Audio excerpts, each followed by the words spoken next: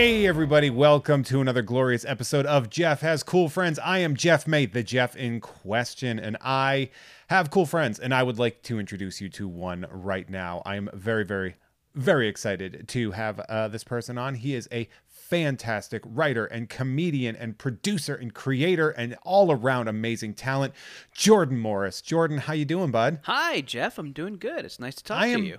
I am so happy to have you on here. You want to know why? Why? You're one of the nicest people I know. Get out of town. That can't And be true. I have cool friends, but I don't Okay. always have nice friends.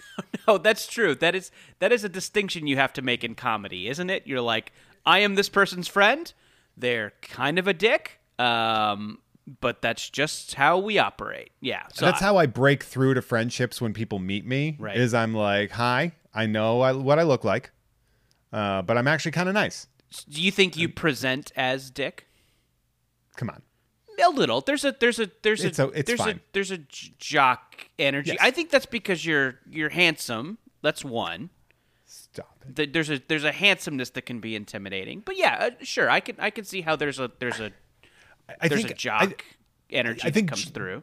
Jock vibes are people from high school that thought that sitcoms were real life.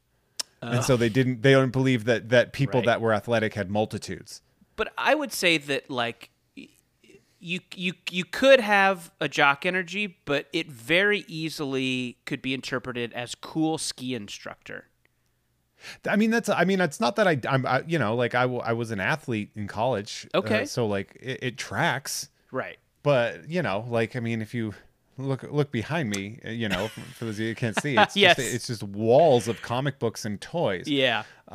That's the energy that I bring to life. It just so happens that when people meet me, they're like, fuck that guy. Right. But now that being said, when we first met, we have a very, very interesting, meet cute kind Okay. of thing, you and I. I don't know if because- I remember the first time we met. You do, because I'm going to tell you, Let's and then do you're it. like, oh, yeah. Oh, then, okay. A very good mutual friend and former guest of the former show, TJ Chambers, sent me a message saying, hey, me and my friend Jordan are going to Marvel Trivia Is that before Is that the Endgame. first time we met? It is. We've been Huh. in each other's orbit, but we had never actually met officially until we got okay, our... great. Yes, I do remember this. Go on, keep telling the story. And he's like, you guys, so much combined with me, and we are, I'd say, high caliber nerds. Sure. And Yes. in the public sector, probably the most well-known nerds that went to that thing, Yes. to that event. It was at the Barney's Beanery in Burbank, at the Burbank, Burbank which- Town Center. Sure was. Great little bar and bites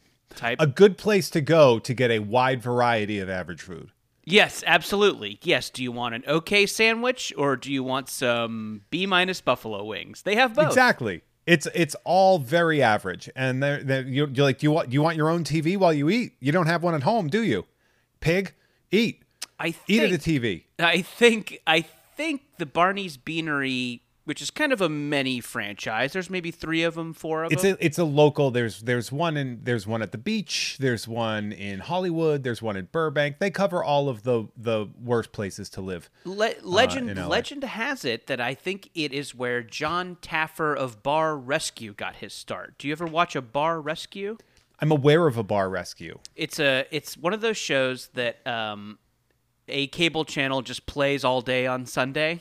So it's kind of like easy to have on in the background. Anyway, Yeah. John Taffer is a mean dad with one sport coat who will go into your bar and yell at you about what's wrong with it. And it's a very compelling show.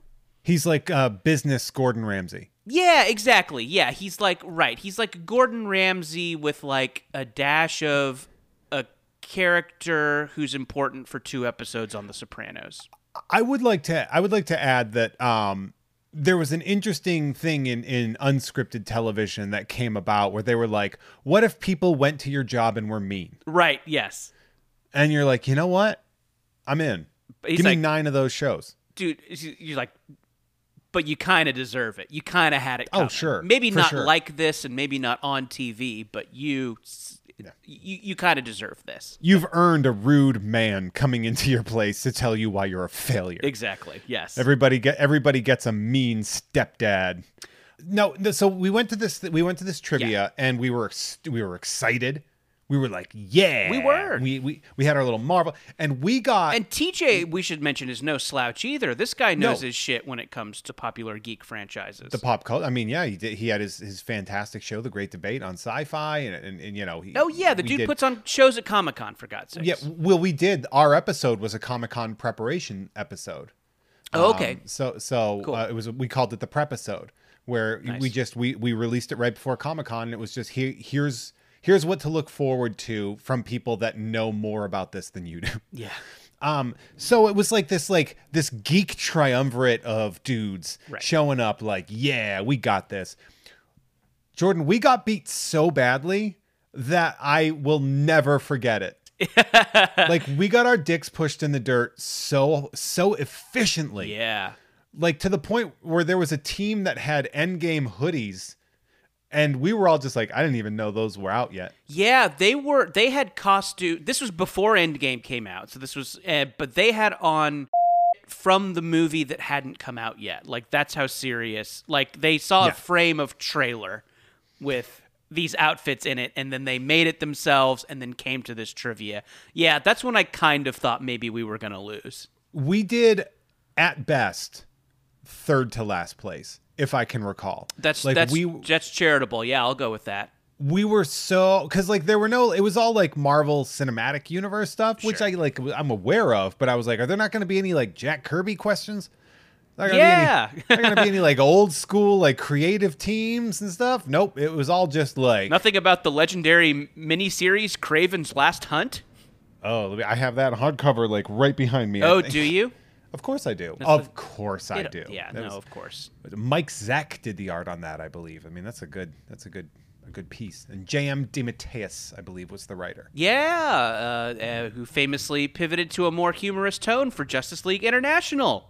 Along with work. What was I going to say? I just totally walked over myself. But that tone that was set by was it not Busiek? Giffen and DeMatteis, and then with McGuire doing the art. Yeah, no, those are such great books. I recently eBayed a poster from that run that you like got when your comic shop ordered it or something like that, and it has the Justice League International, that lineup. So like, you know, Booster Gold and Blue Beetle and Black Canary. It's them all in like a high school graduation setting, and they have a little sign that says Class of '87. Anyway, it's in my trunk waiting to get framed. Very happy about that. You're like, it's in my trunk waiting to get stolen when somebody finds my car on the street.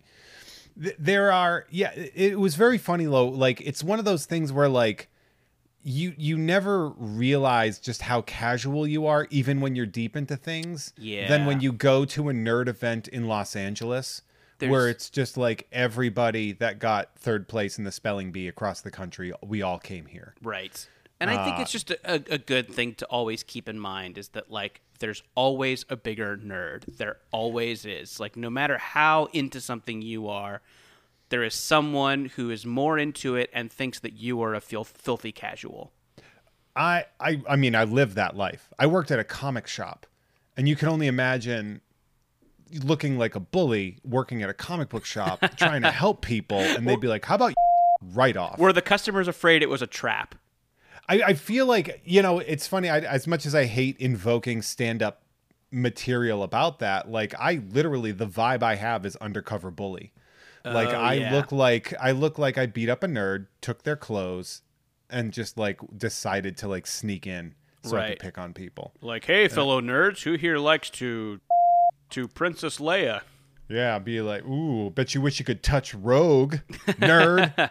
And like, that's not nobody. But yeah, man, that was hard. It was an uphill battle being in this world. What was that like for someone who's a lifelong comic reader? Was it?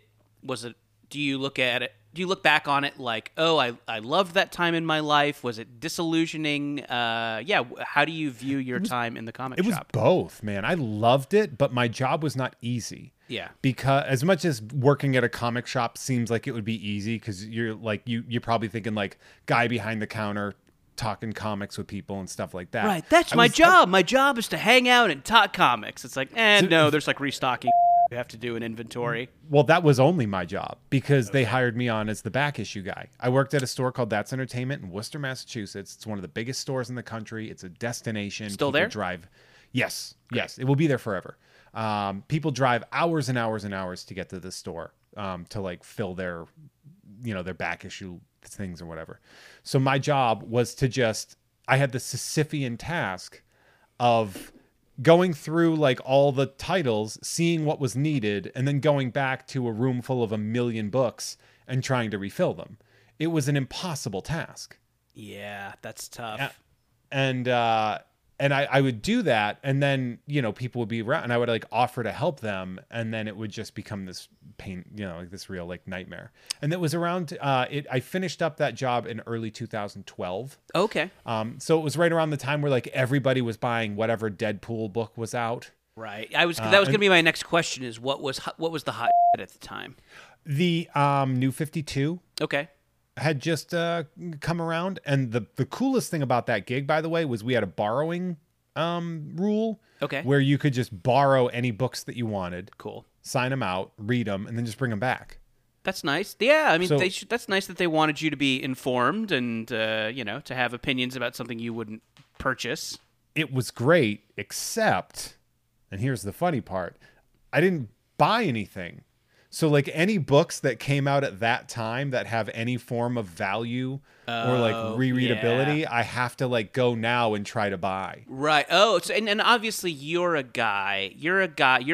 You're a guy who likes to have it, Dude, I had to recently, because I moved, not too a little over a year ago.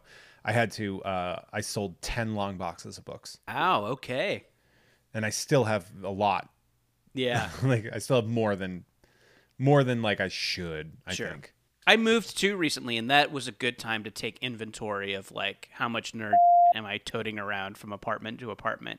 And I am a little bit less a collector. I like having certain things, and I certainly like books. I like, keeping the books that I love, but I've never really had the collector's gene. I was going to ask if you were a collector of anything. Yeah, not really. Again, I like books. Nerd. Yeah, yeah. I like books. Yeah. Oh, Jeff is making the classic doing that upside classic down okay sign glasses at me. Mike Dexter bully glasses at you. Yeah. Right. Yes. So no, I like having stuff that's kind of meaningful, but I take a bag to Goodwill every couple months just to make sure the house is tidy. What have you held on to? Oh, let's see.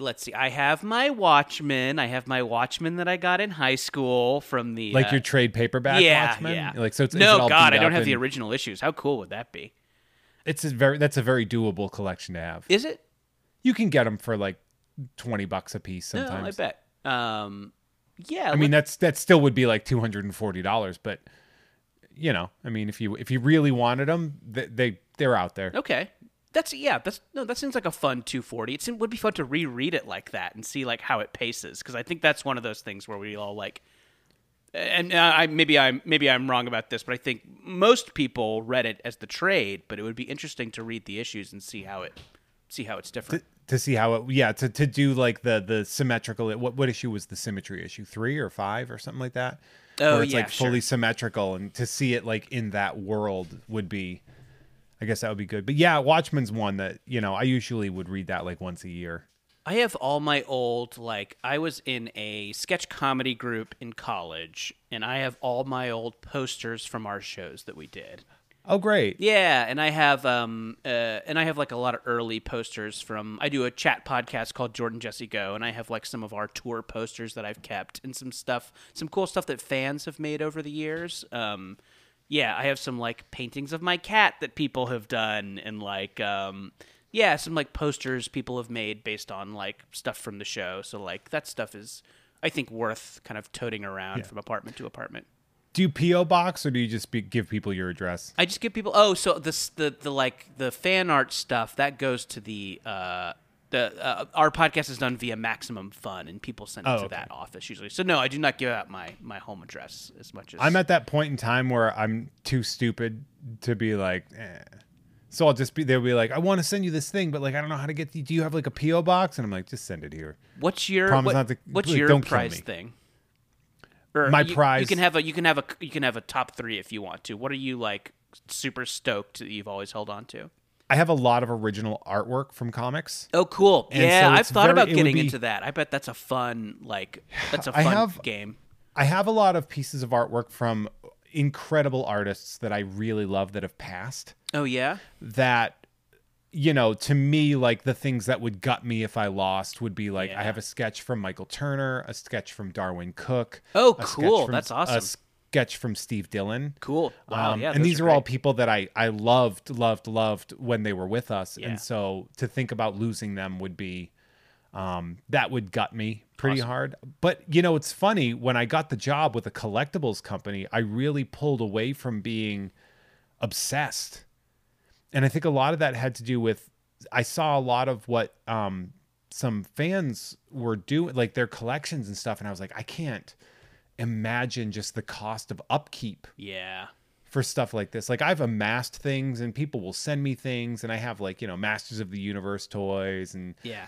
what I've actually done is I've started to rebuild like a collection of my childhood. But instead of trying to be like, I'm going to collect all the G.I. Joes, I'm going to be like, I'm going to find one thing of my favorite G.I. Joe. Okay. And I'm going to get it mint on card. I'll spend $300 on that one thing. Okay. That'll be in my collection forever. And then I won't bother trying to like chase a collection for the rest of my life. I like that. Do you have a G.I. Yeah. Joe thing in mind? If the one piece that I would that's like my favorite toy that I had growing up Yeah. as G.I. Joe was Night Viper. Okay. And he was a green and black, he was a Cobra Grunt. He was a supposed to die, but he Okay. was like a night vision. He had like night vision goggles. He looked so cool. My brother That got does all sound the cool. GI Joes, and I got all the Cobra because I was the younger brother. So I had to be the villains. So you but to this day, your heart is with Cobra figures. Yeah, yeah. Well, a lot of times it's villains because of that. Okay. Oh, interesting. And my parents Okay. were surprisingly aware of which were which with toys. Yeah, interesting. Like a lot of parents would go in blind and they'd be like, I don't know, get him the guy with the gloves. do you have a or what, do you like have they a wouldn't do you care. have a Destro? I had a silver and a gold Destro. Cool. I had Nice. I had an Iron Grenadiers Destro, and I had That's like the coolest design, I think. I still think I'm like, yeah, that was such a great, effective villain design. a dude with a metal face. Yes, yeah. Like so that's cool. It's and what a and he was always like he looked formidable, but he never saw combat. Right. He was just like he was like a snake in the grass Yeah, kind of thing. right. Pardon Kind of the a pun. plotting. Sure. And what was cool about Destro was that he wasn't technically a part of Cobra. Was he He not? was I like- guess you're. no, I this is more Destro lore than I know. He was Please like their educate arms. me. He was their like arms dealer. Oh, interesting. Like Okay. he was like working with them, but he wasn't actually a part of the organization. That's an And I interesting think that dynamic. that's That's more complicated than I knew G.I. Joe got. Well, G.I. Joe was created by Larry Hama, who was actually trying to make G.I. Joe was originally supposed to be like an Agents of S.H.I.E.L.D. thing. Oh, interesting. I didn't And know Marvel rejected it. that. Okay. And then it sort of like came back that they needed to do something for this new toy line. And he was just like, I got something. Right. And Oh, so Larry interesting. Hama was like the architect of G.I. Joe. Okay. So it does have And- that Marvel-esque, complicated, kind of Yeah. long When you have stretching a- continuity. When you have one of your better writers producing something of that high quality content, and then you just like it gives you a much deeper lore than say like what Masters of the Universe had, Right. where it's yeah. just like this is a guy and Hey, he this rides is a tiger, skeleton guy, and, yeah. yeah. Here's But Mechaneck. so- His neck's crazy. dude. I mean, I loved Masters of the Universe. I still love Masters of the Universe. The company I work for now makes amazing statues for Masters of the Universe. Oh, yeah? Like I live in this world and I love it. But every time people are like, they get all like mad about like if Masters of the Universe was like cute or something, and they'd be like, "Wow, that's not my He-Man." It's Right. like these are commercials from 40 years ago. Yeah, I know. I guess like, I kind of, you can kind of see, people wanting there to be a certain Batman, although I don't think they should feel like that, but I kind of understand, like, okay, these people have a Batman that they like, but He-Man, yeah, that was just, isn't it they had some extra, like, action figure molds, and they, grafted a story on top of it? What it was is Mattel wanted to make money in the action figure market. Gotcha. And so they had a guy make like a Conan, basically. Gotcha.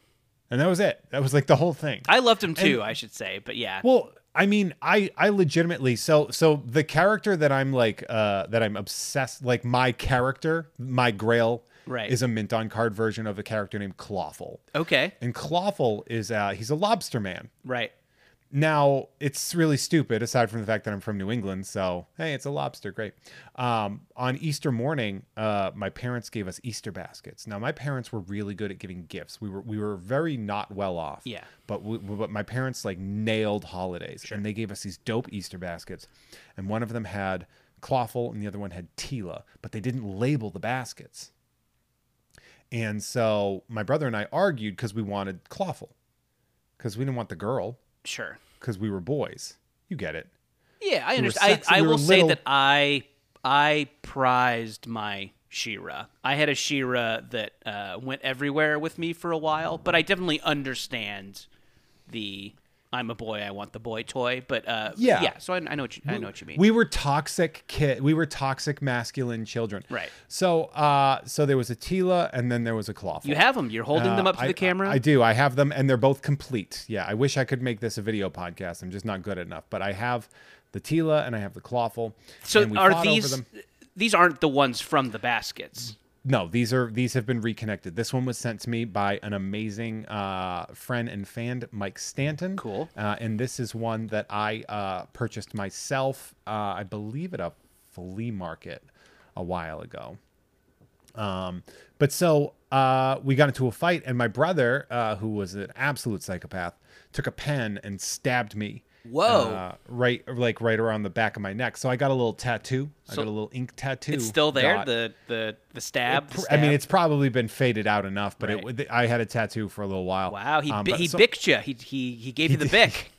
He did. He got me right through. But that ended up giving me. I won by default. Yeah, I guess when you get stabbed, DQ. Then you get to pick the action figure. Yeah, so I won by disqualification, and I got Clawful, and I've bled for that guy. Yeah. So now I have like a bunch of like little like drawings of him and like art, and I have an animation cell. That's so cool. With him on that's it such a great. Stuff. That's such a great like moderately traumatic childhood story. That's interesting. Yeah, because I was obviously the thing that jumps to mind when you're like, I like Clawful, is I'm like, I wonder why this guy has picked this deep bench D-list character, and that's a great story. My favorites tend to be, and not on purpose, but just for like how I've grown up, are like relatively esoteric characters. Right. Because I've never, like, if you were to be like, all right, well, what Batman figure do you want? Like, if I'm telling you like these are the things I want, the one that I want is Bob the Goon. Okay. I don't even think I know who Bob the Goon is. I know a fair about DC, but Bob the Goon from Batman '89 is the guy that was the Joker's assistant. Okay. And you remember him, right? Like he was the guy who looked kind of like old and ragged, and he was Joker's like right-hand man. You are my number one guy. That kind of rings a bell. Okay, yeah. It's not like if you haven't seen the movie in a while, you might forget. But the Tim Burton Batman. Yes. Oh, okay. I'm sorry. No, that's okay. You said Batman '89. Yeah. There's a million Batmans. There's a lot of Batmans. I did not. Yeah. So he was. Although I did give you the Jack Nicholson. I said that a few times. You did. So that's, you did. That's your fault. It's fine. You would have failed Endgame Batman trivia on that one. Yeah. Geez. Well, I should drown my sorrows in these kind of cold mozzarella sticks. these C- onion rings. Yeah. Where the breading falls right off. But so. Bob the Goon, they made an action figure of him, and he had like the bags under his eyes, and he came with just made a knife, him look haggard and divorced. And his move, he looked like he looked divorced. That's the best way to describe it. Yeah, he looked like, and that to me is so funny that he got an action figure. So that is great. I have. So you know what? I do have a couple action figures, and I'll tell you about the one. You know what? Should I get it? You don't. You can tell me it. if you explain it to me, I can guarantee you I already know what the toy is. Okay, so and this actually was a great gift from my podcast co-host Jesse Thorne, because he heard me talk about it and he eBayed it. The guy's good with eBay. So from the first Raimi Spider-Man movie, there is a J. Jonah Jameson with, and I quote, desk pounding action. Yes, that he to sure me is the funniest thing in history. It's so great. I love J. Jonah Jameson. I love the oh God, who's the actor's name that plays him? J.K. Simmons. J.K. Simmons. The new Commissioner Gordon. The new J.K. Commissioner Simmons. Gordon and the new J. Jonah Jameson. That's the great. right, yeah. It's the greatest casting, and that's the funniest thing you can have an action figure do. Get me pictures of Spider-Man. So I want funny. pictures of Spider-Man. Yeah. It's a meme at this point. You know, like It is. it's that's how good it is. And so that is a fantastic. But that's again that like you could get a Spider-Man. Right. Sure. You could get a Doc Ock. I had man, let me tell, I was like a toy collector. I don't know if you know my stand-up show at Blast from the Past. Yeah. In Burbank was It's called Mint on Card, right, yeah. Like that's how much of a toy idiot that I am. So that you said that Doc Ock, I had 3 of those mint on card. Oh yeah. Because I was convinced that I was like, oh, the villains are worth a ton. Right. So I had so many of those. Like just I had just packages and packages. And then when I moved out of my mom's house in my like early 20s, my mom was just like, all right, well, there you go, take everything. Right. And I was like, but this is a house, and then I'm moving to an apartment. And that's not going to be the same. Your mom's like, we're not gonna garage your action figures for you. She took it personally. Wow. Like my mom took like me moving out personally, even though like I was teaching in my hometown, like a mile from the house. Okay. And like kids knew where that was. And I was like, Mom, I can't do this. I can't live near, I'm 22. Right. You know, I just picked up a real adult career job. Yeah, you got health insurance. Yeah. And kids kids are stopping by. I got to get the hell out of here. Right. So you have a J. Jonah Jameson. I have What a are the J. Jonah other- Jameson, and I think the thing that when I have little fantasies about living in a non-apartment, and I think about collections I might like to pursue, I am maybe a bigger video game guy than I am a comics guy. Oh hell yeah! And I sometimes think it might be fun to like just buy every defunct video game system. You know, get a Jaguar, get a 3DO. a Jaguar, a 3DO, a TurboGrafx 16. I love I mean, obviously, An Intellivision. Intellivision, yeah, a ColecoVision. Virtual Boy, maybe. Oof, that one's pricey. Yeah, I bet any Nintendo ephemera is pricey because of the intensity of Nintendo fanboys. Yeah, there are spots where things are more pricey, and then spots where you can get things for a song. Yeah. A GameCube you can get pretty cheap. Yeah, But yes. I think I you did know. actually get a Craigslist GameCube at some point. Although we went through N64s because we sold video games as well Right. at our store. We could not hold on to N64s. Man, those People are like were buying them. And this is 2011, Yeah. 2012. They could not stop buying those things. I mean, the N64 just like such a party box. You know, it had the 4 controller imports. yeah. It had like the 3 most easy to pick up and play party games: GoldenEye, Mario Kart, Smash, and like Mario Party, Yeah, you can just if you stick wanted to that play thing some. into a dorm with 3 games, and you're set for life. You know, That's what we did, man. Yeah. We played GoldenEye and Blitz and Mario yeah. Kart. We played NFL Yeah. Blitz because there wasn't a good NBA Jam right. because So what are your favorite video games of all time? I'm a big Street Fighter guy. I definitely yeah. I will buy any iteration of Street Fighter. I will re-buy those games every time they do an HD upgrade of, Street Fighter 3 Third Strike. Street Fighter, I'm intense about it. You I do love what are your characters? Who do you play with? Well, my main is Blanca. If Blanca is in a game, he's my main. My backup is usually Chun-Li, although that switches sometimes. Sometimes Chun-Li is my main, depending on which Street Fighter sequel we're talking about. Yeah. But I love Remy. I love Armika. Yeah, I think of the, Shoto characters. Sakura is always fun. It's always great to see Sakura in a game. Now, do you connect to all the Capcom fighting oov? Like, are you a Marvel versus Capcom and X-Men versus Street Fighter? And I stuff love like those that? games. Those games are very fun. They're not like they don't hit me in the same G spot as the mainline Street Fighter franchise, but I like them a lot. Yeah, they're really fun. I'm a big Marvel versus Capcom 2 fan. Yeah, it's the best of that franchise. It's still the one they play in competition. Like they're still like big money prize competitions for MVC2. It is fun. I remember a friend telling me that like in board game competitions, like Lupin Louie was the thing that like it was this super popular game. I've never even heard of Lupin Louie. So Lupin Louie was this thing. It was like you had to protect the chickens on your barn. Okay. And so it was like a motorized spinning kind of like an arm on a pivot, and at the end of it there was a guy that looked like the Red Baron, like a crazy Louis was his name, in a little plane. Okay. And you had to like tap down to like knock him over your stuff. And if you hit it too hard, it would like kind of like spin and just come down. So you had to learn how to like tap with the right level of efficiency and timing to get it to just go past your chickens and take out your enemy's chickens. And so like board game people are like, this is the pinnacle of board games. A lot of people are like, that was like a thing that they were like really into. That's awesome.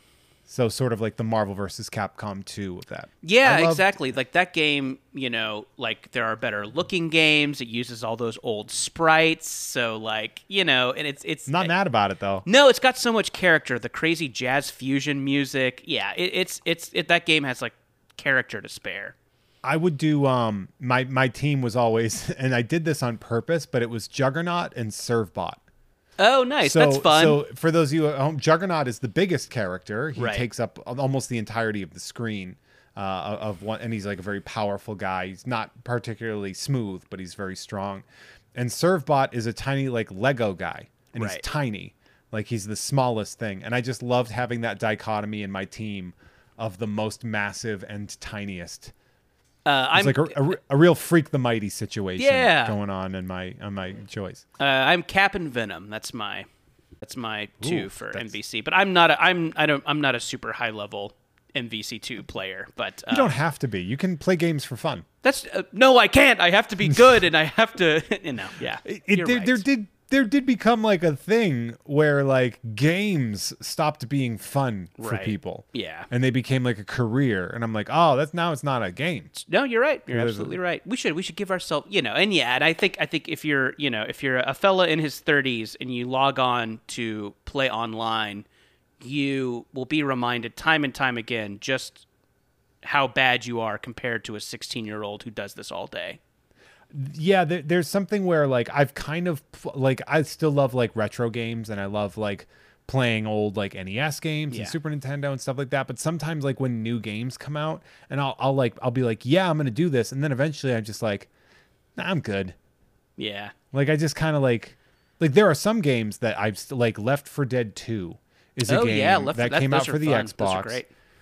And I was obsessed with it, and me and my friend would play. He was in New Hampshire. I was in Massachusetts. We didn't get to see each other all the time, and we would hang out and play video games together online. Like that, to me, was like perfect. But like logging on to play strangers in a game now, I'm always just like, I don't know, man. I got a lot to do. Yeah, not my thing. It's that is a little corner of gaming that I never figured out. But for me, it's like a solid. It's almost meditative. I don't know if you know about the. Do you know about the Dark Souls franchise? I'm aware of it. I believe I had Dark Souls 3. Oh, nice. That's great. That's maybe the best one. Yeah, that's considered the pinnacle, and also like one of the hardest games on the planet, right? Yeah, they're like hyper hard fantasy RPGs, and That's awful. And I've heard smarter people have talked about this than me, but you do get into a meditative state when you play it, and you kind of like you're at a certain point your brain shuts down and it's just kind of muscle memory, and you're just kind of like feeling your way through it. And I think for someone, and maybe you experience this too, but someone who has a little bit of an overactive brain, like I do, and that brain overaction can lead to a little anxiety. It can lead to a lot of worrying. Doing something where you can zen out like that, I think, is really, really healthy. And I kind of realize why I like games. It's that, like, oh, this is kind of a time to meditate. It's time to just kind of like let your brain move your fingers and do nothing else. And and I think when you're playing online and a 16-year-old is yelling a slur at you, it takes you out of that zen state a little bit, or it does for me anyway. The singularity of thought is kind of nice in that regard. I will say this: in one of my previous relationships, my ex and we would play local co-op. Okay. And we would only find games that had local co-op. Right. And they were really fun, but they were so rare. Yeah, totally. They don't make a ton of those anymore. It was so rare to find a game that we could play together. So we would be playing like Twisted Metal Black, for like a while, and we would just like work together, and it was really fun. And it's actually something like, in old relationships, a lot of times like, well, I don't miss that or something like that. Right. But that's one thing where I'm just like, man, that was really nice. Yeah, you missed sure. I wonder what Sweet Tooth is up to. Yeah, playing like Star Wars Battlefront and only on one mode over and over again. Right. To kick the shit out of stormtroopers and stuff, and you're like, oh, this is actually good. That's kind of beautiful. That's kind of and it was like no competition. Right. We were just a team working together for a goal. Love it. Not mad. I wasn't mad about it. But that was always like that's what I liked about gaming. But I still have. Oh, I also love Mario Golf for the Game Boy Color. Oh, nice. Okay, there's some fun games for the Game Boy Color. I have my Game Boy Color in my late 90s jewel tone see-through purple Game Boy Color. Oof, nice. Yeah. Those are worth money too. I bet they are. Yeah, I mean, Nintendo shit. I think if your Nintendo shit is in good quality, then it probably is worth a lot. Yeah, like I saw them going on eBay for like $60-$80, and I was like, oh, I thought that would be like 15. In my fantasy where I'm collecting these defunct video game consoles, those portable ones are definitely high on the list. I'd love a Game Gear. I'd love an Atari Lynx. Sega Nomad. Nomad, yeah. So you can play Genesis games for 45 minutes before the battery runs out forever. Right. Well, it only takes 9D batteries. Yeah, those things. Man, it's crazy. I don't think kids will understand what it was like to not have lithium-ion batteries in our... Right, yeah. Like when you be like, no, like you don't understand. Like a Game Boy was the size of an actual brick, and it weighed 7 pounds, and you could play Tetris, and it looked like it was in creamed spinach. Yeah, exactly. That was our official color. And playing it for 2 hours would cost you or your parents $19. Yeah, because that's how many giant batteries it took. Yeah. And you got motion sick. Mm-hmm. That was how we became rechargeable battery household. Oh, nice. Okay, because you had to power all the portable game systems. So many AA batteries were eating. Just like, God damn it. Yeah. All right, well, time to get another one. Yeah, that's smart. This started out. This was supposed to be all about you, and then we just kind of went down. You are a really, really interesting person. Which is a fun sentence to say to anybody because people don't know how to interpret it. But you've done some really cool stuff, including like you were a writer and stuff on At Midnight. You also competed on the show, which is really fun. You were a consulting producer on Good Mythical Morning. Yes, sure. You were a writer on I want to say Trollstopia, and as well as Earth to Ned, the fantastic Henson Disney interview. Like it's like a late night show, performed wonderfully by an amazing group of people, including a friend of the pod, Morgana Ignis. Oh, nice. Morgana's great. It was so fun to meet her and work with her. That was, definitely like, and I think, she is a person after our own hearts, in that I don't think I know anyone who loves X-Men more. Yeah, her cosplay. If you guys check out Morgana Ignis on Instagram and everything, she has cosplay of like Magic from the New Mutants. That is just utterly fantastic, unbelievable. She's super talented. I've known her from, her work on, Stand Against Evil, but also she worked with Sideshow. And so like all these worlds kind of merging together. So when Earth to Ned came out, I really started enjoying it because of her. Yeah. And then it was like an after fact after I met you, and I was like, oh shit, Jordan's the writer on this. Yeah. It's so good. No, It's so she was fun. one of the puppeteers. Earth to Ned, if you have not seen it, it is on the Disney Plus video app. It is from the Jim Henson Company. It is a Ned, the titular Ned, is a giant alien puppet. Worked by 6 people. One of them Morgana, voiced by Paul Rudd, kind of the famous. Who is that? Oh, so he is. Let's see. Oh, do you remember Freakazoid?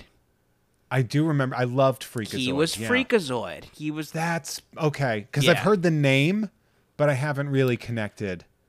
So yeah, so it's a little bit Space Ghost Coast to Coasty in that there's this ship of aliens and they get a celebrity, a real life celebrity in their tractor beam. They pull them on the ship and then just do the weirdest, most hilariously uncomfortable interviews you've ever seen. Just a goddamn dream to work on, and I think they turned out so good. Maybe our mutual friend Eliza Skinner was the head writer, and Perfect. Yeah. just one of the funniest people who's ever lived. Great writing staff on that. Sierra Cato, Nick Weiger. Oh, she's fantastic. Yeah. Yeah, fantastic. A lot of great folks worked on that, and and they really came out just weird and funny and sweet, and just a dream. I usually don't, and I'm sure you'll back me up on this. I think sometimes looking at your own work, is not always that fun. You critique it too much. You wish you could have done things Sure do. differently. But just, I don't know what it is. I just love watching it. I think it turned out so good. It's the rare creative product that I've been involved with where it's just like a pleasure to put into my face. It was a pleasure to receive into my face. So I'm really glad. I'm really glad that you are connected to that because, there are whether things are hits or misses. You don't necessarily get to control that, Of course. And I've seen things that I really enjoyed that it seemed like the population did not. Yeah. And I'm like, why didn't you like that? I remember when the Muppets had that show on ABC. Oh, That yeah, was kind of sure. like a late night, like The Office kind of a thing. I loved that show, and I thought it was so perfectly written. I went And back. then- I went back and watched a couple of those because they stuck them all on Disney Plus, and I'm like, "This is funny. Why did we snark this show into the ground? It was good." You know what it is? And this is something that I think is one of the biggest inconsistencies in fandom. Right. Is that somewhere along the lines, people thought that the Muppets were a children's show.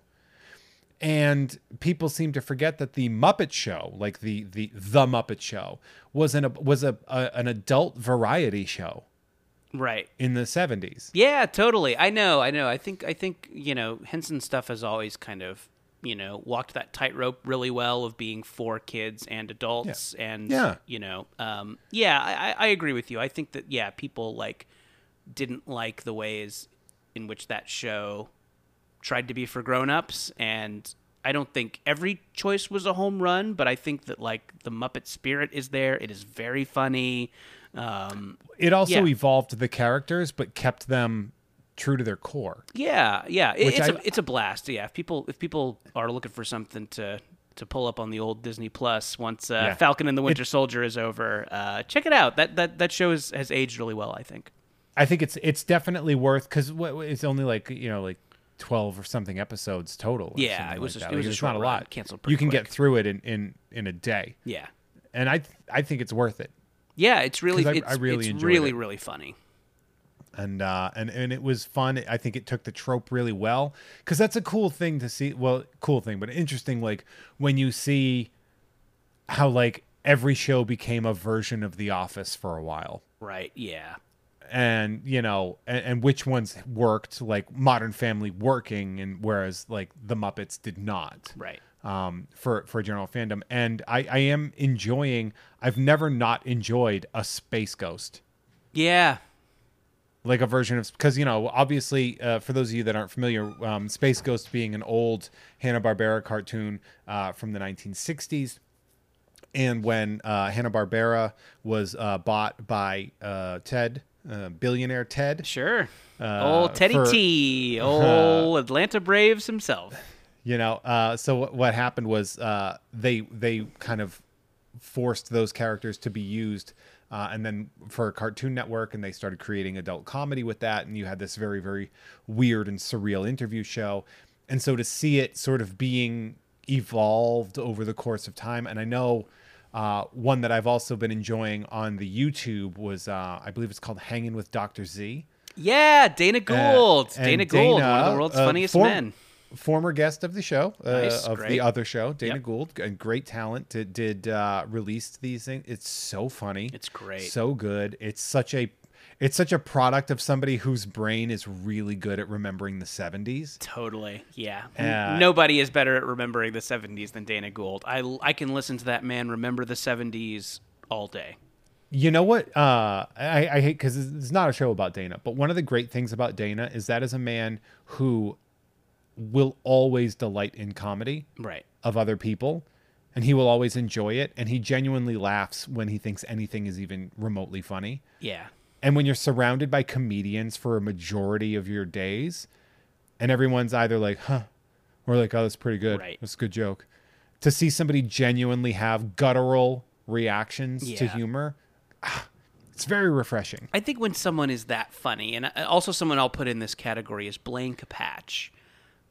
When someone is that funny, the competitive element of being a comedian goes away. It's like they are like, I am top tier funny, so I can go ahead and laugh at something someone else says because it doesn't make me feel bad about myself, And I don't know if that's where it's coming from. I've just kind of like detected it in those guys and some others. Like when you are funny at that level, you feel less competitive, I think.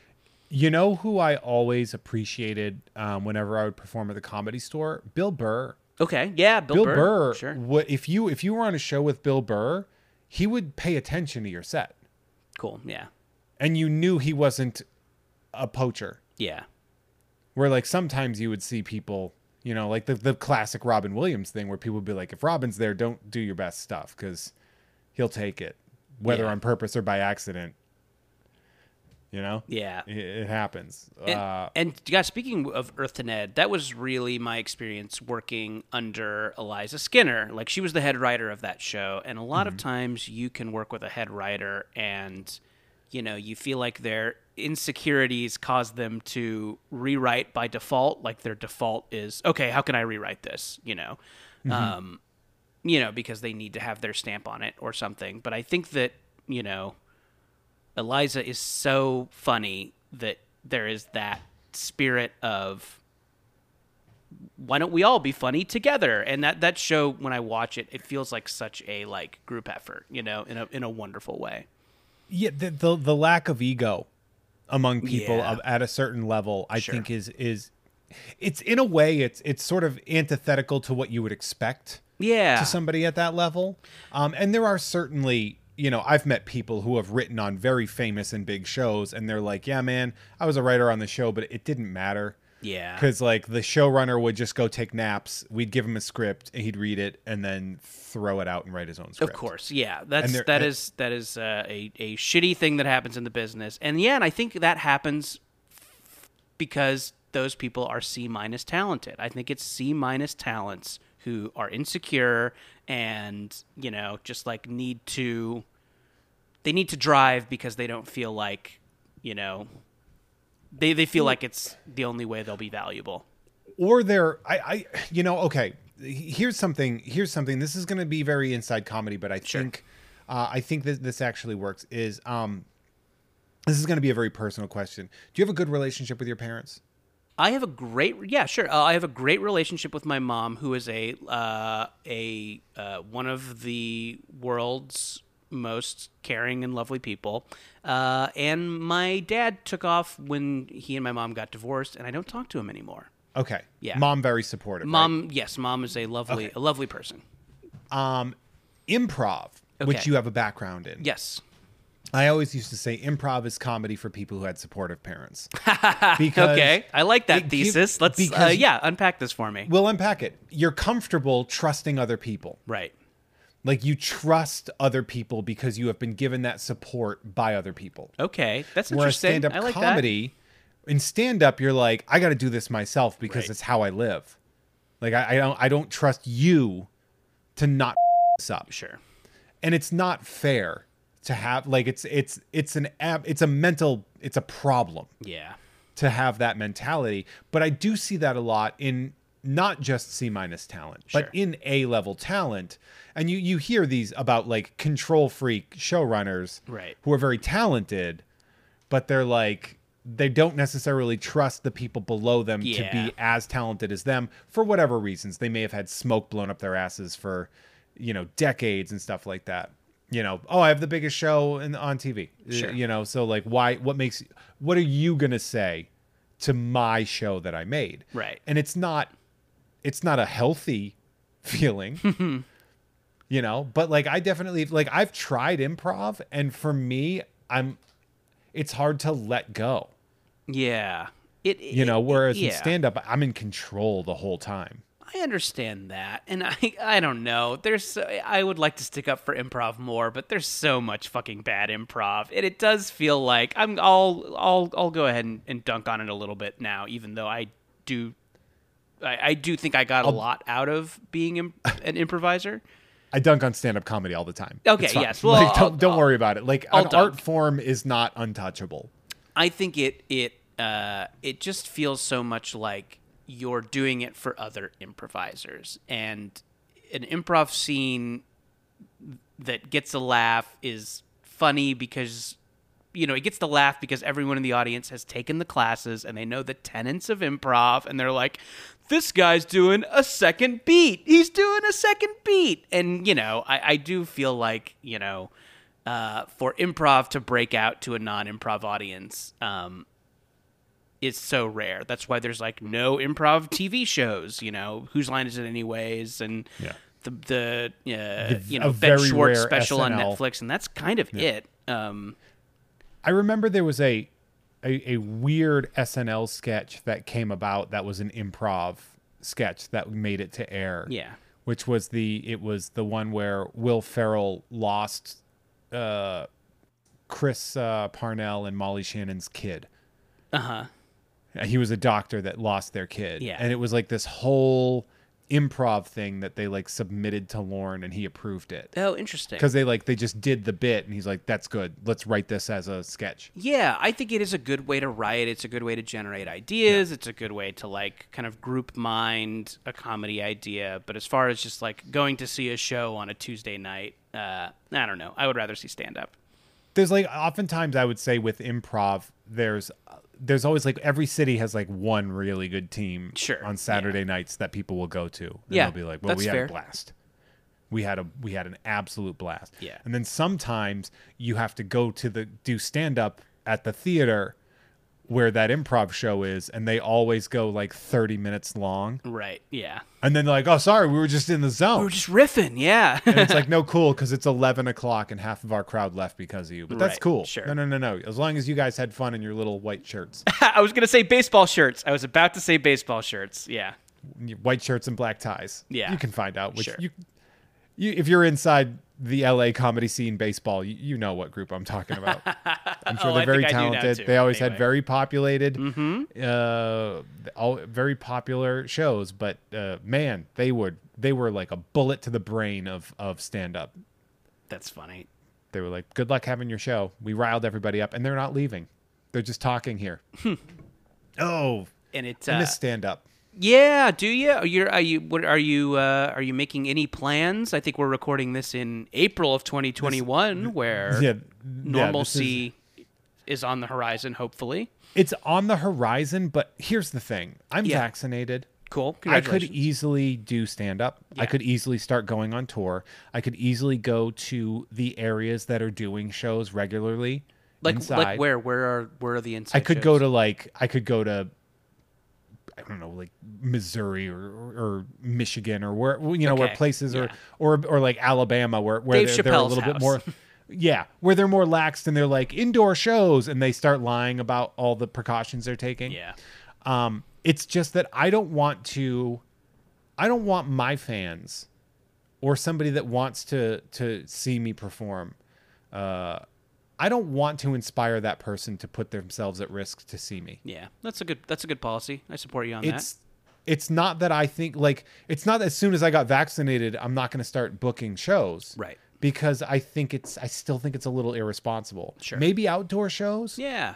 But also it's April and I don't feel like doing like a show where I'm like, there's a chance it could snow Sure. on our outdoor show. I know I'm going to have to get back to it eventually. Yeah.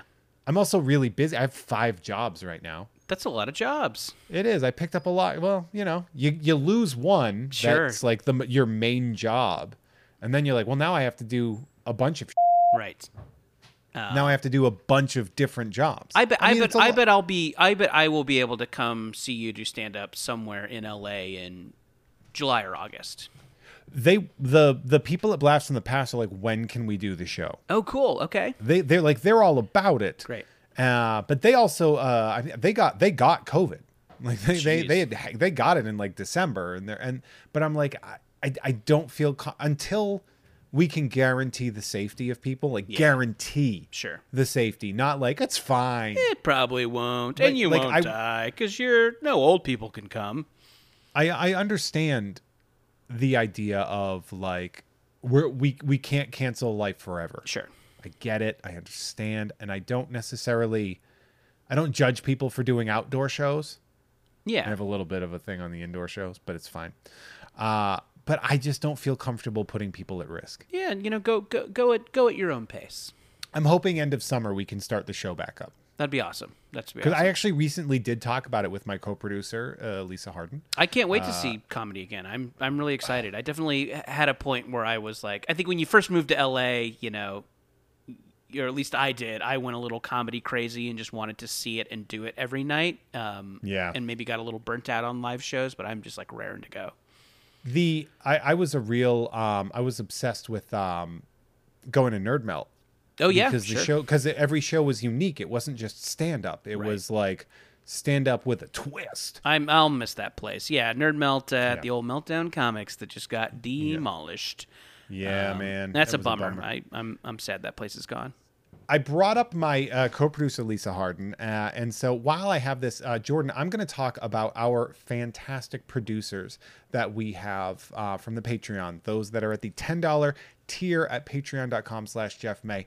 Have me say their name or whatever silly you want me to say on there. So I'm going to say some names, and Jordan, you can react however you want to them. Great. How about that? No, I will. I'll give you some good reactions. I'll give you some options.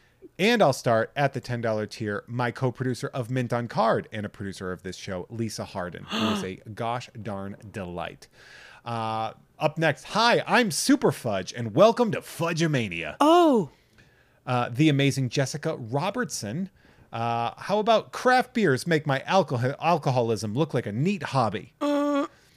Adrienne, Willie Dustis, at Bob _of_ skull on Instagram. wee-oo. Cool. That's a good plug. I'm reacting. That's a valuable. By the way. These that are is reactions that I'm doing. they're killers. That's a good plug, by the way. It's just be like, just give me my Instagram. It's like you're buying followers. Sure. Cronenberger, Jez Butt, Yum. Sativan Parks, Wow. because this episode goes up on 420. Nice. You see, because his name's Steven, but he said Sativan. Ah, I like it. Jennifer Fendelander, Sophia Hapgood, Funky J, Foshizless Jones. Please plug my very cool and good artist friend at My Altaria on the Twitter. Thank you. You're the best. That's a good name. At Gavin _not with 2 T's. Proto Clown, capable of withstanding both shoes. It's a good Tick reference every time. Love that Oh cartoon. yeah, sure. Best cartoon of the 90s. I stand by it. Yeah, the evil midnight bomber. What bombs at midnight? Yeah, baby.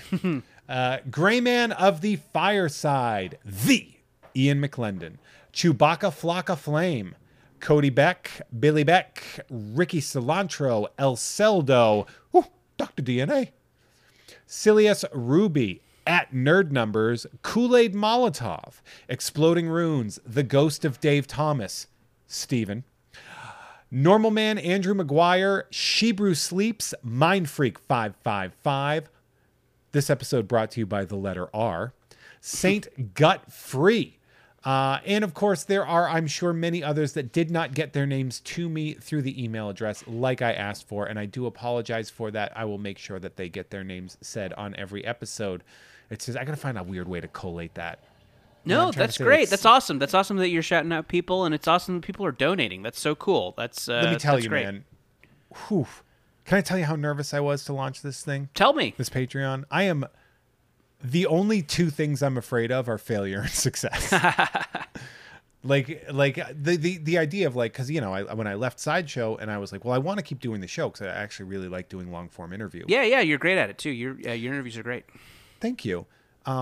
Problem being that I didn't know how to get that out there and still pay my bills. Right. Because this takes up a lot of time. Sure. You know, it's not just an hour of recording. Like, you know. Yeah. But so you got to research, you got to write. So I was trying to figure out what to do, and I finally was like, and it was Adam Todd Brown. I was like, dude, just make a Patreon. So I did, and people came, and so far I'm blown away by it.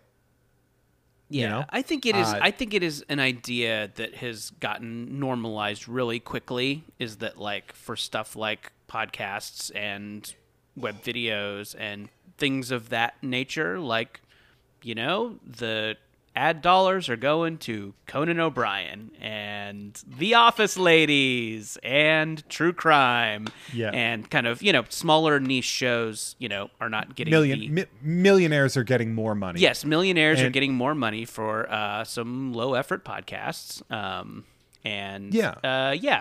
So I think that idea has like trickled down to just your average listener, and they know that you know, we kind of work for tips in the podcast biz, and you know, like you tip your barista, tip your podcasters a couple of bucks.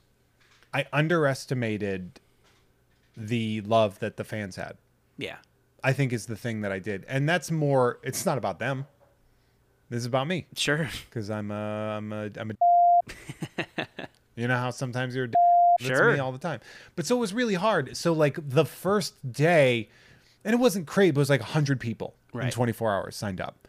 And that to me, I was like, oh, I'm going to cry. Sure, triple digits. I'm gonna cry about this. Because that's a lot of people that were like, hey, we love you. Now that being said, speaking of podcasts, you have a really interesting thing going on, and I would like to talk about it with you. Yes. You created one of the, voted one of the best podcasts of 2018, and this is Bubble, correct? Yes, it is. Bubble is and was a scripted podcast I did with Maximum Fun, and it is a kind of a sci-fi comedy. The elevator pitch would be Search Party meets Guardians of the Galaxy. It's a bunch of these goofy hipsters in a near future where everybody's trapped under these bubbles, and they are kind of tied to this murderous analog for the gig economy, and they have to kill monsters or survive. And it was a, you know, kind of a crazy story and world. And Max Fun let me kind of realize it as a podcast with a bunch of other great writers kicking in, and we did that podcast, and it went quite well. And then the folks at First Second asked if we would adapt it into a graphic novel, and we did, and it's coming out on July 13th. I co-wrote the script with Sarah Morgan. Have you met Sarah? I have not met Sarah. She's from the UK, but she comes down here to pitch shows and stuff every now and then. She's part of the TJ Andy Wood crew. Up TJ Chambers, Andy Wood, two fantastic fantastic, brilliant men. So she worked on the podcast with me and then co-wrote the kind of initial draft of the script that we then gave to artist Tony Cliff, who does the Delilah Dirk series, and then all three of us kind of spit-shined it together, and Tony drew it. The great artist Natalie Reese, who does the Dungeon Critters series, she did the colors, and it's coming out July 13th, and it's got monsters and robots and swearing and sex jokes and gore and all the stuff that we like. So yeah. You sent me a preview copy. Yes. I read a little. I dipped my toes in, and I'm going to tell you why I didn't read the whole thing. Is I want to get it. Oh, nice. And read it in my hands. That's how I like to read too. I don't like to read Okay. e-copies of anything. I'm an old man. Same. I can't do Kindle. Oh, I can't do that. I like Me and either. digital comics. Like I can't do digital comics. Yeah. It feels weird. Nope. And I'm an idiot for that. I know I'm stupid about that. But that being said, I'm going to be pre-ordering this. Oh, shucks. I mean, I would because I read the first like 10 or 15 pages of it, and Yeah. I like it. Cool. Thanks. Yeah. Like I like what's happened already. I like the lore that you have built up, and I'm not going to spoil that. But if you like sort of like that like fast talking kind of sci-fi vibe that people have, but it's grounded, this works really well. Oh, thanks. That's really nice of you to say. Yeah. That was kind of in the initial brainstorm phase, is to like have something that is, has kind of like snappy jokes, kind of hard joke writing, but, is also like, relatable with like characters that you kind of know from your everyday life. So that was Believable narrative fiction. Yeah. Yes. So, no, thanks. That's a nice compliment. I love that you were breaking down that you were writing a story. Yeah. You're like, yeah, like you want to make it so that like there's like characters that you would like kind of like relate to and stuff. Sure. And there's momentum and there's a beginning. Yeah. We wanted a beginning and a middle and an end. Yeah. A big conflict in the second act, maybe. Sure. Who knows? Yeah. Who knows? They We'll see what started. We happens. wanted them to start in one place and end in another place. Yeah. Just describing Everybody's storytelling. learned something, Yeah. but maybe we've learned a little bit about ourselves. It was the friends we made along the way. So what are you a movie theater guy? Yeah, I'm totally a movie theater guy, and definitely reeling from the big local story that the ArcLight theater chain is shutting down. I'm excited to get back to the movies, and like bummed that one of our nicer movie chains is shut down. Yeah, the Arc, for those of you that are not in LA, which I'm assuming is most people, the ArcLight is considered, that's where you would go to the movies if you wanted to have a celebrity get in your way. Yeah. My first If you time there, wanted- I saw Tarantino. Tarantino was there with me. My Not first with time me, there, but he was in the theater. just on your arm, like you guys were at the prom. Yeah, exactly. For me, it was Juliette Lewis, Nice. Okay. but she was with me. It was a date. We were married. Wouldn't that be nice? Yeah, that would be nice. And She are you seems guys still very- friends? I know it didn't quite work out, but do you still talk? Turns out, this is weird. She does not know who I am. That's really weird. Yeah, it's weird it how is a people weird change, thing. There was one time where, and through no fault of his own, because it's just getting stopped, I almost ran over Russell Brand like 3 times. Okay. I was just like at a movie In a and, car? Like, people kept because I'm a big man, Yeah, and then he's not, sure. and he would stop, and like I'm like, hey man, we gotta, I know that you're like people see you, and I know this is your life, but like I'm gonna keep walking. You're like, I'm a juggernaut and you're a servbot. I just run him right over. Yeah. Nothing can stop the Jeffernaut. I'm Jeffernaut, bitch. If I've had kind of a lot of accidentally almost plowing over celebrity stories. Okay. I almost ran over Ricky Gervais. Wow. So like and a lot of British physically, comedy like- celebrities. Yes, that's fair. Like wry British comedian celebrities. This was at the Muppets Most Wanted press junket. Okay. Because, spoiler alert, I used to be a mommy blogger. Interesting. Okay. I used to work for Brooke Burke. I don't think of you as a mommy type, but maybe that's my baggage that I'm bringing to this conversation. I was very appreciative of the gig. Of course. And the way the editor was like, they were trying to look for somebody to do movie reviews from like a fun uncle vibe. Okay. I mean, And you got yeah, it. That's, like- But it's also one of those things where it's like, it's about time a straight white man got involved in the mommy blogging Exactly. business. That's what this. Yes, that's the voice that this is missing. Yeah. You know what's missing? A straight white guy at the mommy blog. Yeah. And I got to go and interview a Muppet and blah blah blah. But I'd gone to the restroom, and then when I was leaving, I was like coming out as he was coming in, and it was sort of like that, like it seems a lot faster because you're moving towards each other, and I swore to God, like in the speed of which was happening, I was like, is he like 4'11"? That's Like funny. he felt so tiny to me, and I was like, that's dangerous because I almost ran him over and killed him. So who do you want to run into next? Matt Berry or Eric Yeah, Idle? What other Yeah, British give me- comedy give me- celebrity? Give me somebody that could take it. Give me John Cleese. He seems like Ooh, a guy yeah. that can take a yeah, take he could a really take a hit He from could really a, smash into Cleese. right. He seems like he'd be like a linebacker of a comedian. Oh sure, yeah. You have crushed my ribs.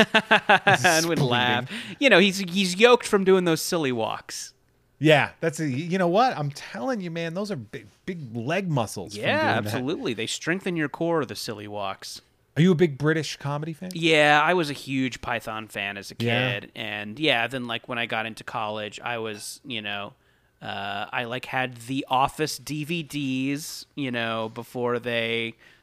before anybody knew what they were, and then You had to get like a Region 3 DVD player. or yeah, something just to exactly, play and, 'em, yeah. like Brass Eye and stuff like that. So yeah, and then I was the snob who's when the American Office came on, I would say, "Oh, the American Office," because I wanted you to know that I had seen the British one. Yeah, I definitely I do like British comedy. Obviously, it's such a fun flavor, for sure. Yeah, there was somewhere I just couldn't get into it. That's And reasonable. I was like, I don't get why that's funny. I They're think like, no, it's because they want a shrubbery. I was like, okay, but why? Maybe I'm like, do you ever feel dumb yeah. when you don't get something and you're like, no, like I feel like I'm not getting it. I think that Like- I think British comedy, like Americans who are into British comedy, will sometimes recommend shit that's not great because they want you to see how international they are. So I think that, and I think sometimes some okay stuff gets like goodwill from Americans because they're like, that's my thing. I'm the British comedy fan and I studied abroad there, so I know, I support Arsenal. It's like those American soccer fans. Yeah, they're wearing I'm wearing a football scarf. It's And you're like, shut up. you mean Shut American up. football? American football. Yeah. Yeah. So I think there's so much great British comedy, but I do think that Americans who've made it their thing to like British comedy can like ruin it for you sometimes. Yeah, so I think Eddie Izzard is an incredible talent. Yeah. I will say that. I was in Albuquerque for a weekend doing a show, and he was doing a bigger show a couple days ahead of time. And so my friend was like, we'll just go. My friend that runs a comic book convention down there was like, I have access to this building. Yeah. We'll just go. So we went, and I watched it, and it wasn't particularly great. It was clever, but it wasn't funny. Yeah. It was that kind of British thing where it's like very clever, and you're like, I see what you did there. Yeah. But it wasn't particularly like funny. And the people around me were losing their goddamn mind. Sure. And I was like, I feel like we're hearing different jokes. Right. To a point where like I'm watching this person that I have massive respect for, I think is incredibly talented, and I think is incredibly funny. But also I was like, I'm not understanding why everybody's that into it at the time. And I feel like I like missed like the bus of understanding why that was great. Oh, interesting. Yeah, I mean, there's a lot of factors with that stuff. Yeah. I think that, obviously there's some like performative laughter that people, that like the NPR set can give. But also there's, I think there's a certain like, there are some audiences who just see one comedy show a year. They have like one date night out where they get a sitter and they see the one comedy show, so it blows their mind. That's fair. Yeah, and then I think obviously like sometimes we see so many more than your average person, but yeah, I think it's probably a melange of those reasons. Give me some of your favorite live performances you've seen in the comedy world. Oh, sure. I mean, Cold Take, Maria Bamford. New hour every week. Yeah, all from Mary great, Bamford. innovative, blows your mind. You can't believe how she thought it up. I was literally, she was on the last show I was watching before I started recording the show with you. Oh wow, really? It was an episode of Stan Against Evil. Oh, nice. So Yeah. Dana Gould. There you go. It happened to be on, and I was like, oh yeah, and Matt Bronger. Oh, great. There you go. Awesome. Yeah, another hilarious dude. Matt Bronger's so funny. Just, funny, warm. He's funny in the way that, like, your best friend that you grew up with is funny. Yeah. You know? The last comedy show I saw before this all went down was George Wallace. I saw George Wallace in Vegas and laughed like a maniac. That dude is so funny. Like, obviously, he's the best at Twitter. Like, yeah, George Wallace is like a legend. He followed me on Twitter, and I don't know why. Hey, one okay. time, and That's a badge of honor. It knocked me on my ass. Sure. When it happened, I was like, how is this like, there are some people when they follow you and you're just like, that's not how this was supposed to go. Yeah. But I don't know, like Captain Crunch followed me. That's pretty good. And I was like, how did that that's happen? also a feather in your cap.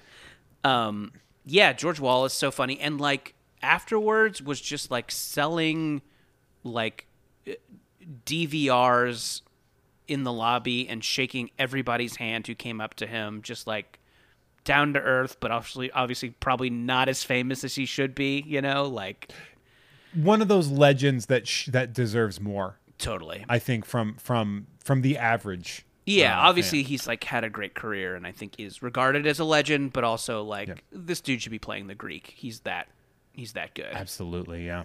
I saw this is one of the best stand-up shows I ever saw was in like 2004 or 2005. It was Dane Cook. Okay, let's unpack this. Let's talk it out. I think it was before the shift of being like, oh, well, if I repeat things, it works. So I'm just going to keep doing that bit instead. Yeah. But it was like in that early, like, because I've said this before on several podcasts. I think Harmful of Swallowed is a pretty flawless comedy album. Okay. Whatever happened with his career afterwards, for whatever reasons, notwithstanding, that album is fantastic. And I had gotten the tickets as a gift, so I went, and it was so good. Yeah, like to the point where you're like, all right, like I got him before he became the punchline, right? Yeah, where it was still riding that high, and it was really enjoyable. Yeah, and yeah. Sometimes like fame can turn people into like weird monsters and also their own punchline. But those talented people start somewhere and they get talented. Yeah. They get noticed for a reason. I mean, isn't that kind of what people said about Leno? As he was like, he was one of the original alternative comics, and then just became the Tonight Show hack. But like when he started, he was everyone's favorite. Anyway. Yeah, well, it's something to say. I think to admit a sort of against the grain that you liked something that people have turned on. Sure. When you're just like, I don't know, man, I liked that first Limp Bizkit album, and everyone's like, oh, and it's like, you did too. Shut up. A lot of hot takes on this episode. I'm telling you though, like when we start viewing our 2004 experiences through 2021 lenses, right, I don't think that's particularly fair. Of course. Like you're like, no, I'm remembering what the experience was, and it was phenomenal. Yeah, and you don't see like where it's going or what that person or band or show or whatever will become, and right. And just I think it's good to remember that stuff, that stuff starts somewhere. Like it didn't start out famous corporate, and maybe it did, but most stuff doesn't. But I mean, there. I say this a lot. There's no accounting for taste. Sure. And something that I find incredibly funny. Mm-hmm. Other people are like, "What is wrong with you?" I'm like, "No, you see, it's funny because they're not white chicks, but they're pretending to be white chicks, and everybody doesn't see it, even though as a viewer we always see it, and that's why that's funny because everybody there is like in that world." They can't tell the difference, even though we can, and that is funny to me. And that, like, so I will go to bat for something Okay. that is like that stupid All because right. I'm like, I don't think you understand why I think this is funny, and I'm going to try to explain it again. And everyone's like, please stop trying to explain why White Chicks is funny. Yeah, I said this is I think there's a little bit of a different opinion about it now, but I for a long time was the guy who had to kind of grudgingly admit I kind of like those Zack Snyder DC movies. I know that he's flipped some people with the Snyder cut. Some people he has not flipped, but yeah, I definitely always felt like I was kind of the odd man out on those conversations with people talking about how, pretentious and grim they are. And I guess they are. They are pretentious and Yeah. grim, but I guess Well, I kind you- of like but- that flavor. See, I don't have a problem with anybody liking anything. Mm-hmm. I do sort of take umbrage when people are like harassing people Yeah. or like voting movies down because they want this. Absolutely. Or one of the things that I always had a problem with was like when Affleck came out several times and was like, this movie being Batman almost killed me. And now everyone's like, we want Batfleck movie. And I'm like, did you not hear the thing where he said it almost killed him? Maybe we don't. Right. There's not enough Dunkin' Donuts in the world that can bring Yeah. Ben Affleck back from this depression. I need to. He's my favorite Batman in my least favorite movies, but he's like my favorite Batman. He's good at it. He's a good choice. He has a good take on it, I think. Yeah, I like him as Batman. physicality. I like him as Batman a lot.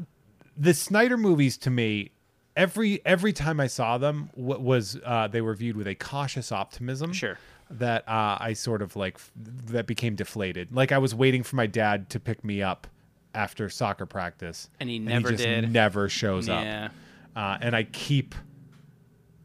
give too many chances to people that Sure. don't ultimately Sure, deserve yeah. it, I guess. But I don't fault anybody for enjoying them. And I mean, remember, I do a Batman podcast. You do. I've had to professionally watch these films. Like Yes. I've watched them for fun, and I've also watched them for work. Yeah.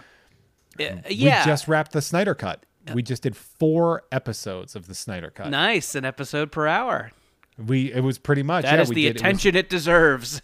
We had Maggie May Fish. Okay, she's was great. our first guest, and then Abe Epperson from Small Beans did our second Mm-hmm. part because he's like he's a director as well as a guy in the comedy world. Yeah. Then we had Chris Uminga in our third, who was my previous guest of this show. He's a fan as well as being like an incredible talented artist. Right. And he has Batman, Superman statues. Cool. For DC. And then we had David Bell, who was sort of like the co-owner of Gamefully Unemployed and a big movie guy as well. Nice. To come in, and it was funny to see who liked what Yeah. from this incredibly divisive film. It is a little bit of a Rorschach test, I think. I think you kind of see what you want to see. You know what I really wanted out of that? Hmm. I wanted, the nightmare scenes, the ones in like the post-apocalyptic Right, yes, future. the grim That's Dark Side the movie. Wins future. I want that movie. Yeah, I kind of want I to see want that that- movie too. And I'm going to say that's the only movie I want from Zack Snyder. Okay. Is that specific, not the like this is the definitive Justice League movie. I want the crazy, Right. off the rails. Batman tries to kill post-apocalyptic- Superman with the help of the Joker. Yeah, like that's what I want. Yeah. I really do. And I do, and I was, and I think we were talking earlier about kind of like obnoxious performative I like British stuff, Americans. And definitely I think there is such an element of like, especially these days with Twitter and stuff, fans ruining something, like fans being so obnoxious. And I think that like the Snyder Cut people, there was a pocket of them that were awful. And yeah, and I understand how it makes you not even want to like give any movie in that zone a shot because you don't want to you don't want the trolls to feel like they've won, Well, I do think that and I had said this when they first announced it. I said, well, look, I'm happy for him. Sure, that yeah, he he gets seems like a this and he good gets guy. to work it out and blah, blah, blah. I'm not happy for the agency that this gives fans. Yeah, you're right. You're right. I don't believe fans should be allowed that level of agency Sure. in pop culture, because what that does is it removes the roller coaster ride version of fiction and turns it into like people, they want to drive the car. Right. There is no the people. Yeah. There are vocal groups. And there's always going to be somebody that's going to disagree with something. Yeah, I do. Yeah, I hate to see what the next like fan mob project is. What are they going to do? Yeah, Or what's it I gonna don't be? know. Yeah, I mean, let's get the hashtag Booster Gold movie trending and just see how long. Let's do it. Actually, not a terrible idea now that I say it out loud. No, it'd be good. I would say that when James Gunn got Guardians of the Galaxy and made it such a success, Yeah. that provided the opportunity for us to go into more deep dive storylines and characters. I mean, how crazy is it? As someone who has read Marvel Comics all their lives, how crazy is it that the world knows who Groot is now? Not only does the world know who Groot is, but he's on shirts. He's on shirts. There's little Groot dolls. The most obscure comic booky Marvel thing is now, as mainstream as it gets. It's insane. I love it. Yeah. I absolutely love that. And I think that gives us that whole now James Gunn was given the Suicide Squad and he's going into like the weird, he's doing like the weird. I'm excited. I think And those trailers look cool. I love that. I'm excited about it. Yeah, me too. A lot of people think because I have sort of kind of negative statements about a lot of the DC stuff Sure. that I'm like just going to hate everything they put out, and this is not the case. Yeah, you want to Like, love I it. love- You want to love it, right? Aquaman was a blast. Aquaman is really fun.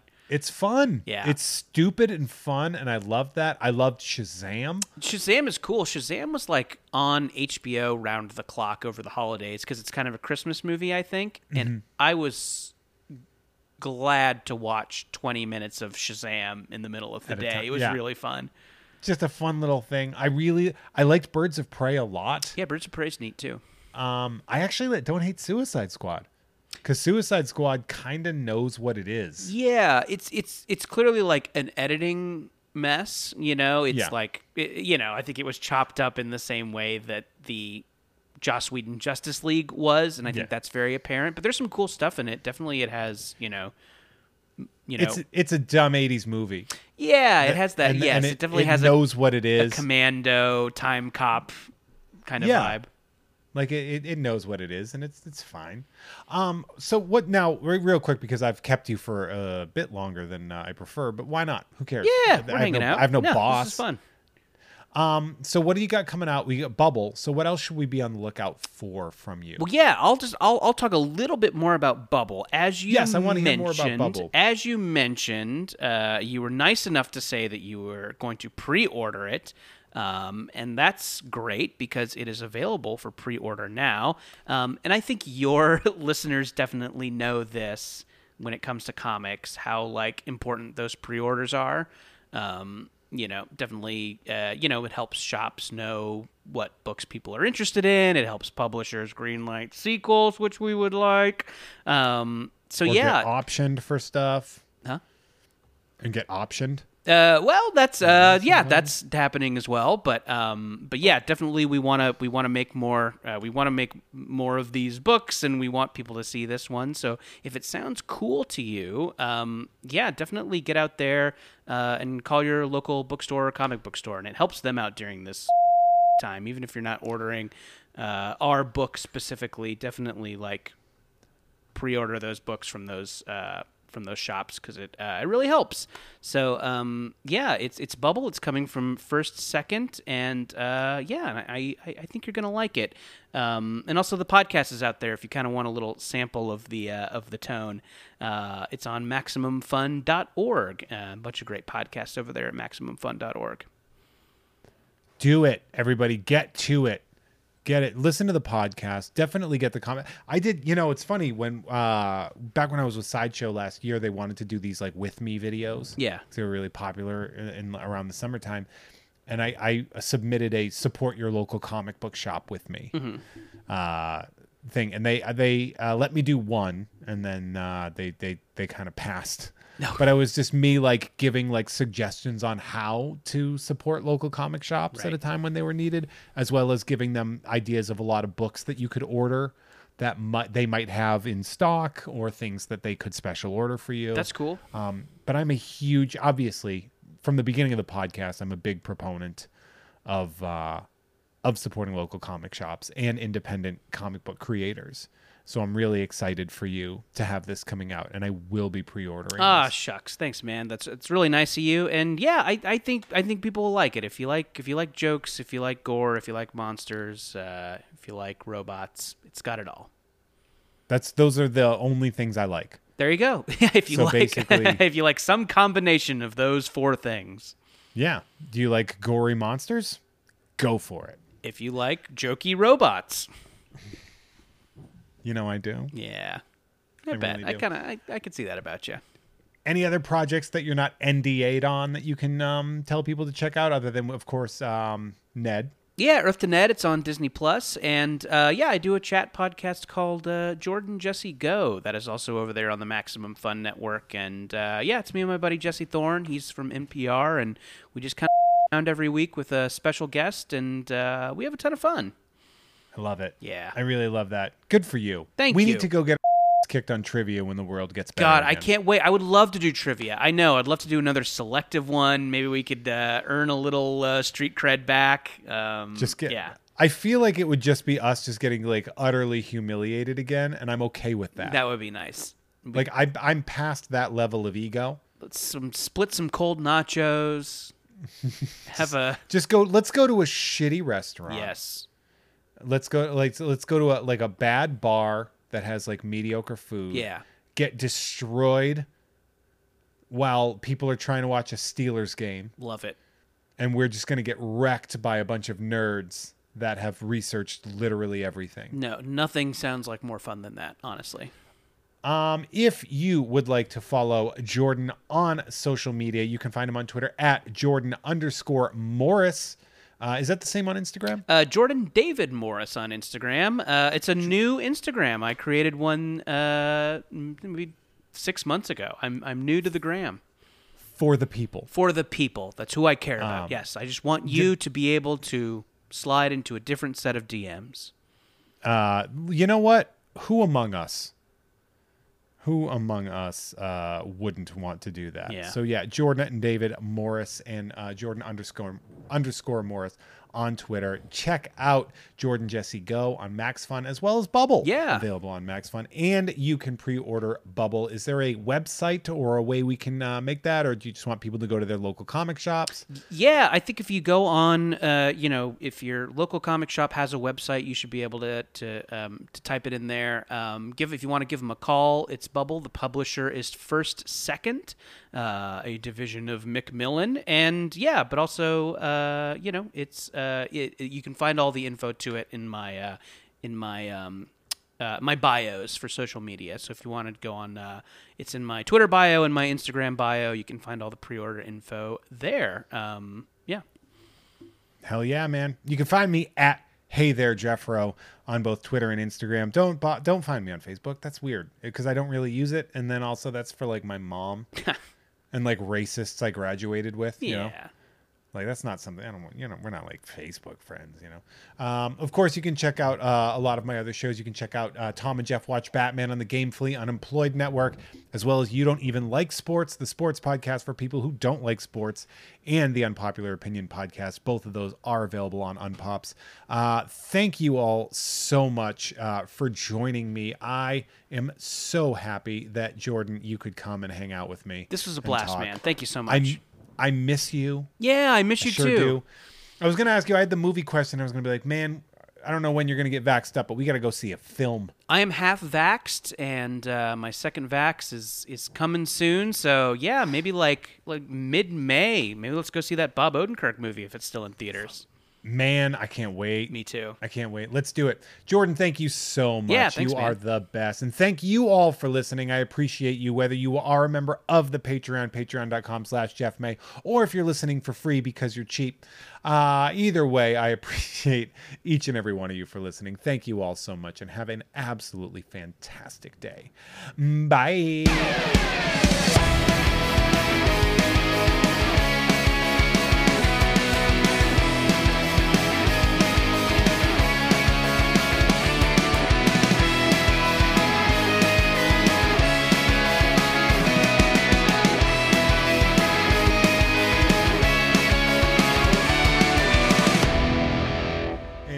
Our artwork is created by Justin T. Brown, who can be found at Artness by Justin Brown on Instagram, as well as artnessbyjustinbrown.com.